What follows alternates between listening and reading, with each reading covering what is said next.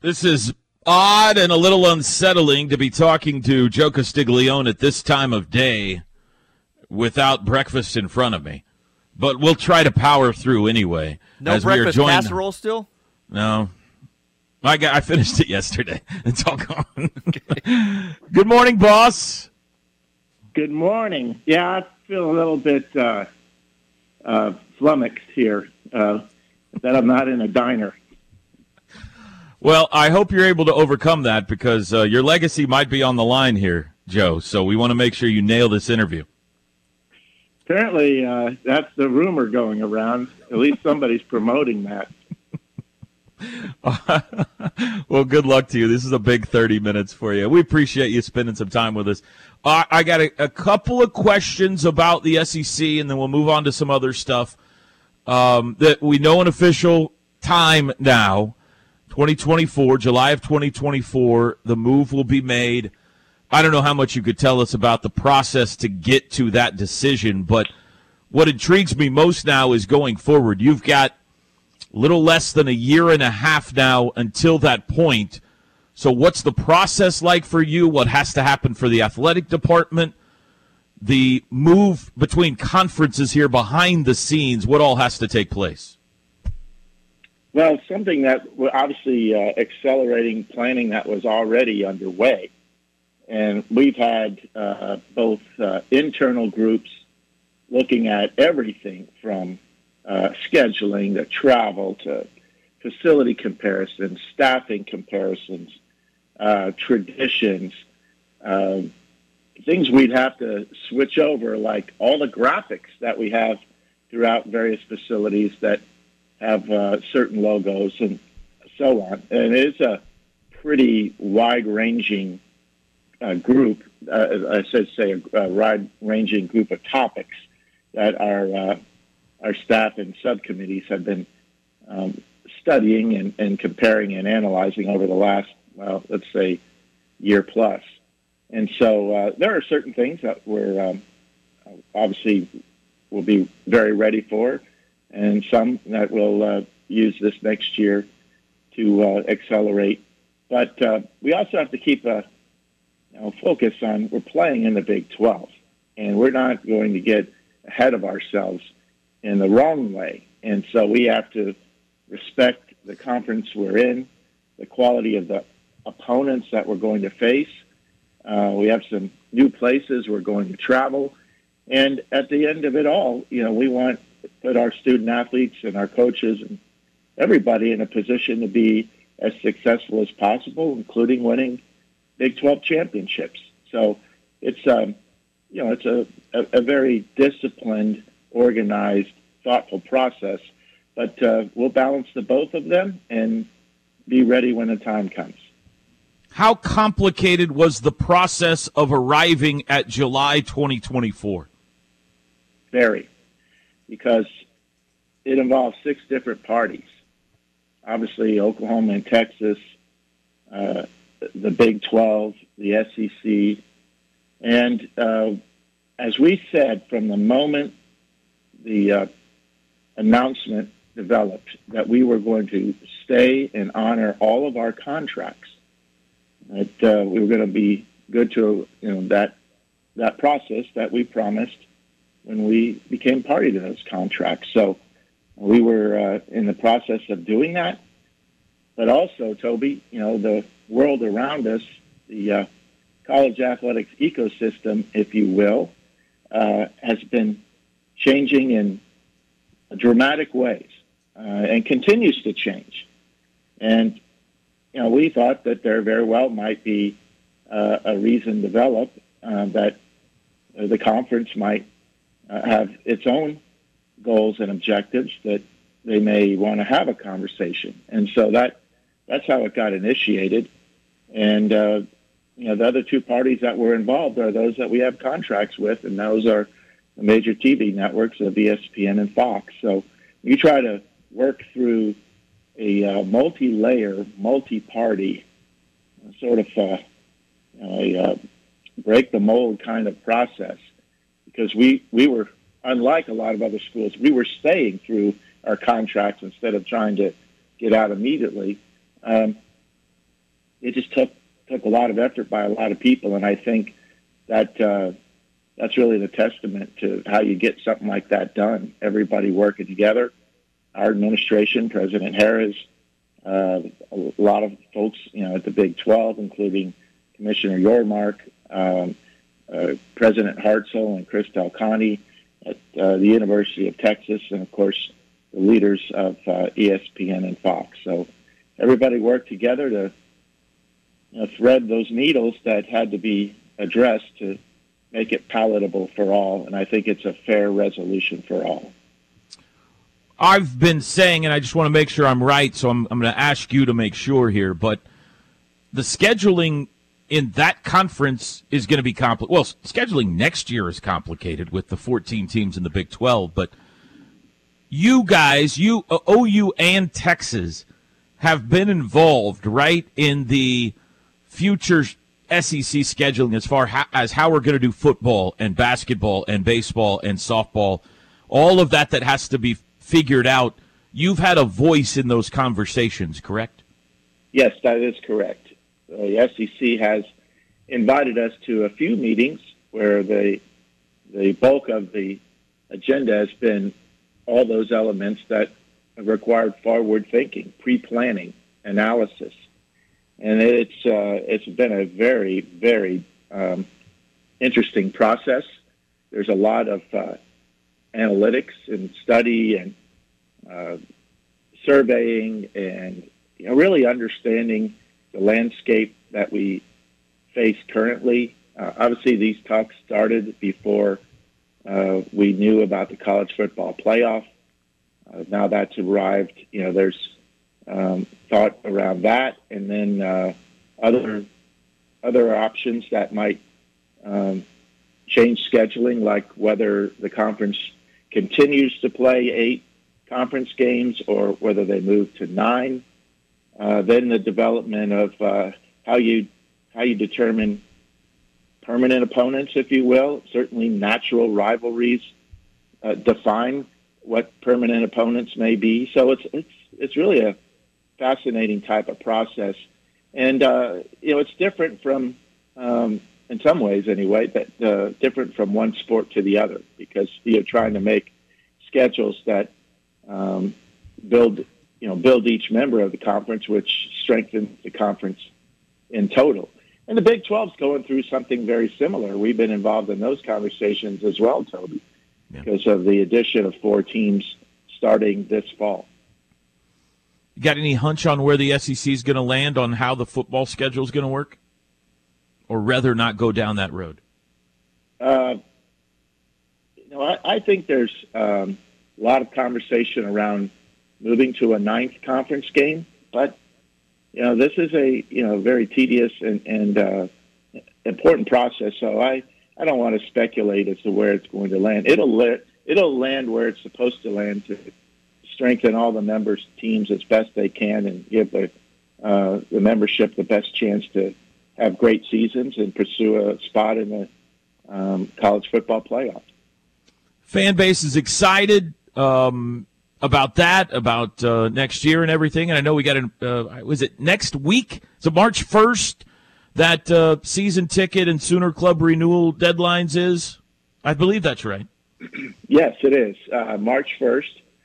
We actually moved it up a little bit this year because we're trying to listen to fans, their interest requests.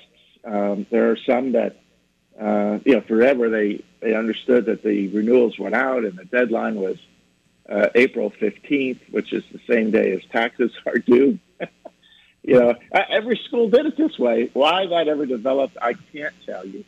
But we've tried to be, thoughtful and listening to our fans and giving them more time to pay for their season tickets over a period of time as opposed to all at once. I think that's really been an important component for us to maintain such a high renewal rate in our season tickets and continue to add to those historical sellouts that we have going on at Gaylord Family Oklahoma Memorial Stadium. So we wanted to do that. It's also a time where our Sooner Club renewals are going on. So it's a dual process. And, Toby, you've heard us talk about this a lot, that we're trying to find new and innovative ways to improve the fan experience best as we can. And some of that is, keeping our tickets affordable, because we love the fans that come and pack the stadium every game. We had a slight less than $1 per ticket increase on our overall season tickets, and that's the first time we've had any increase. And again, it's very minimal in 5 years. But we also started a new season ticket price, which is lower, about $100 lower than the overall season ticket price we've been offering for a long, long time. So there are $400 season tickets available in certain areas of the stadium now, instead of having to purchase, every ticket at $500. So, we're trying to, respond to keeping people in the stadium, understanding what's going on in our world, and stay connected to our fans. And of course, when you buy season tickets, you get the first shot at spring game tickets, and you don't have to think back in our memory too far to remember what a scene that was last year. TJ didn't think we should open the upper deck, but we went against. But his sources said you weren't going to. Yeah, and I've told him he needs to get better sources. That's right. Yeah, maybe once in a while. I thought that's you that told me that, Joe. No, I thought you were my source. What's going on? No. So anyway, it's those kind of things are really happening for our fans, and really excited about it. Yeah, I'm sure we got a lot of details to come about spring game. We know it's going to be April 22nd, but it's going to be another big day, isn't it? Huge. I think everybody surprised themselves last year because they got there and realized this is awesome and having such a great time. And we had more former players come back than ever before. And I've heard from so many of them since, either during that weekend or since, that they had a great time. So we expect another big turnout. And, of course, we're planning to unveil Kyler Murray's Heisman statue. So there'll be a lot going on. Oh, wow. Okay, there you go. We get to see another statue at the spring game this year. Okay, let's take a breath here, Joe. Quick break. You've been kind enough to agree to stay with us for a couple of segments.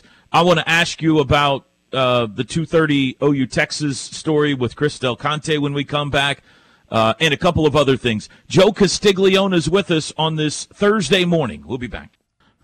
Visiting with Sooner Athletic Director Joe Castiglione. All right, Joe, one of the stories of the week has been Chris Del Conte said that OU and Texas were pushing for a permanent 2:30 time slot for the Red River rivalry when they joined the SEC. Anything you can say about that and your preference going forward? Well, Toby, that's a very tough thing for me to do, given my love for 11 o'clock kickoffs. Yeah, he's joking, everyone. He's joking.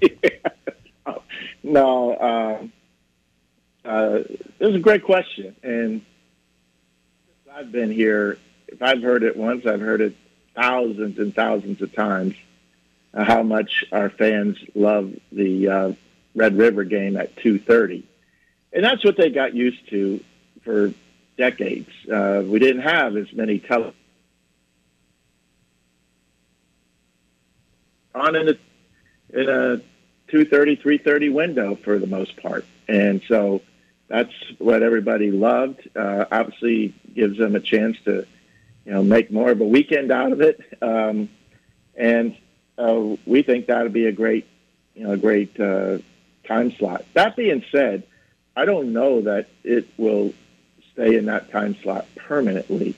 I'm still learning more and more about the new television agreements inside the SEC, and with ESPN as their full partner, there are going to be, a number of exciting things develop. Now, the one thing that we have said forever is that we won't move that game to prime time in the evening. That's just not going to happen.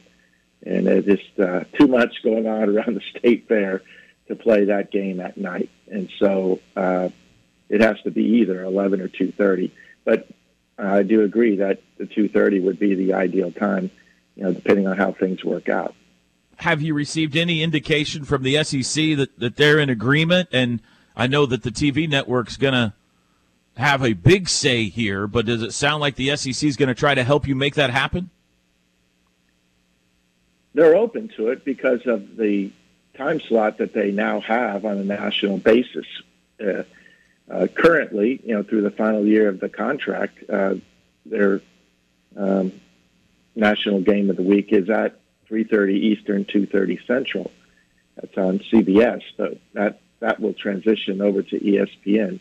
So, there's a likelihood that game will be featured in that slot most years. But again, I want to be careful leading anybody on. There hasn't been any direct promise or guarantee.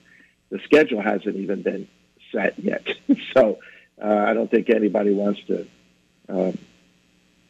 put themselves in a position that they can't be flexible. So we'll see how that goes. But we certainly have been asked which time slot we prefer, and our preference has been 2:30. So we'll see how it goes.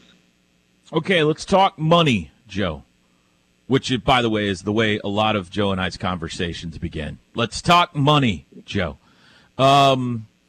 You're trying to do a bunch of stuff, from renovations to Owen Field to improving the baseball stadium. You've broken ground on the softball stadium. Everything takes money, and costs have skyrocketed here in the last few years. The Lead On campaign, capital campaign that the university has, I think it's a $2 billion capital campaign. Athletics is a big part of that, right? And where do you stand on kind of everything going on right now? You left out scholarships and NIL. Yeah, so okay. You need to That's have right. a couple more things that we're needing to generate, revenue. But yeah, the capital campaign is really something special for this university. I continue to say, with the leadership of Joe Harris and our university administration team and the Board of Regents, all working so well together, having this really vibrant, big picture, forward-thinking strategic plan of what we believe the university should be in the years to come to serve this state, this region, and the country, both in higher education, but how we impact the daily life of citizens. It's going to take a lot of funding to make that happen, but the return on investment is enormous. And we think of it the same way in college athletics. Let's face it, there are many, many choices, more than ever before, and the world is moving more quickly than ever before, that go through in front of prospective athletes in places where they want to go. And they go from one campus to the next, to the next, to the next, and they compare everything, and the quality of the experience, the resources that they have, the quality of the coaching staff, opportunities now in the NIL space, and facilities are a big part of that. So we have to be very bold in our thinking of keeping our facilities state-of-the-art. So that's why we're moving so aggressively with a facility plan. Some of these were in the queue before the pandemic hit, and obviously that was and still is in many ways, a massive economic impact on our ability to get certain things done. I mean, geez, inflation alone is nearly double the cost of everything we're doing, and that's tough. The softball stadium is a good example, but we haven't changed anything since the design was finalized, and the costs have just skyrocketed. But we're making it happen, and we couldn't make it happen without the support of our donor base. So that's why we're constantly out there trying to seek help and find ways to generate revenue. I know people always go back to why we always do things that seems to center, around money. It's because we are self-sustaining. We don't have any support from anywhere else. The state, we don't get tax help, state appropriations. We don't get institutional subsidies. We don't have student fees for athletics. We're rare in that case. And so we're able to have our athletic program. We have to pay for it ourselves. So that's why we do the things we do. We try to keep things, within the right perspective. But Oklahoma's built for excellence, and that's our goal, and that's how we're going to continue to pursue everything we can and make it a great place to be. Okay, we got about 90 seconds, so 3 quick hitters here. Any timeline on baseball stadium? Not specifically. We're having some success in fundraising. I've said before that simultaneously we're moving through the design process. So when we raise the necessary money to build it, we'll have that plan ready. And, it's going to be in the very near future. I don't want to sound like it's not something that we're pursuing aggressively, but we need to continue to raise money for it and make that happen. We had a listener ask, any pressure to add seating to Owen Field with all the 100,000-seat stadiums they've got in the SEC? Absolutely not. I think we need to, in another segment, Toby, educate people to where stadium capacities are going. They are not getting bigger. Yeah. Finally, do you feel better about where you are in the NIL space now than maybe a few months ago? Definitely. We have a lot of, really a lot of good data that's coming to us, seeing how successful our athletes are being. We're trying to support them in every possible way of educating them, from financial literacy to tax help to how they build their brand, how they connect with businesses.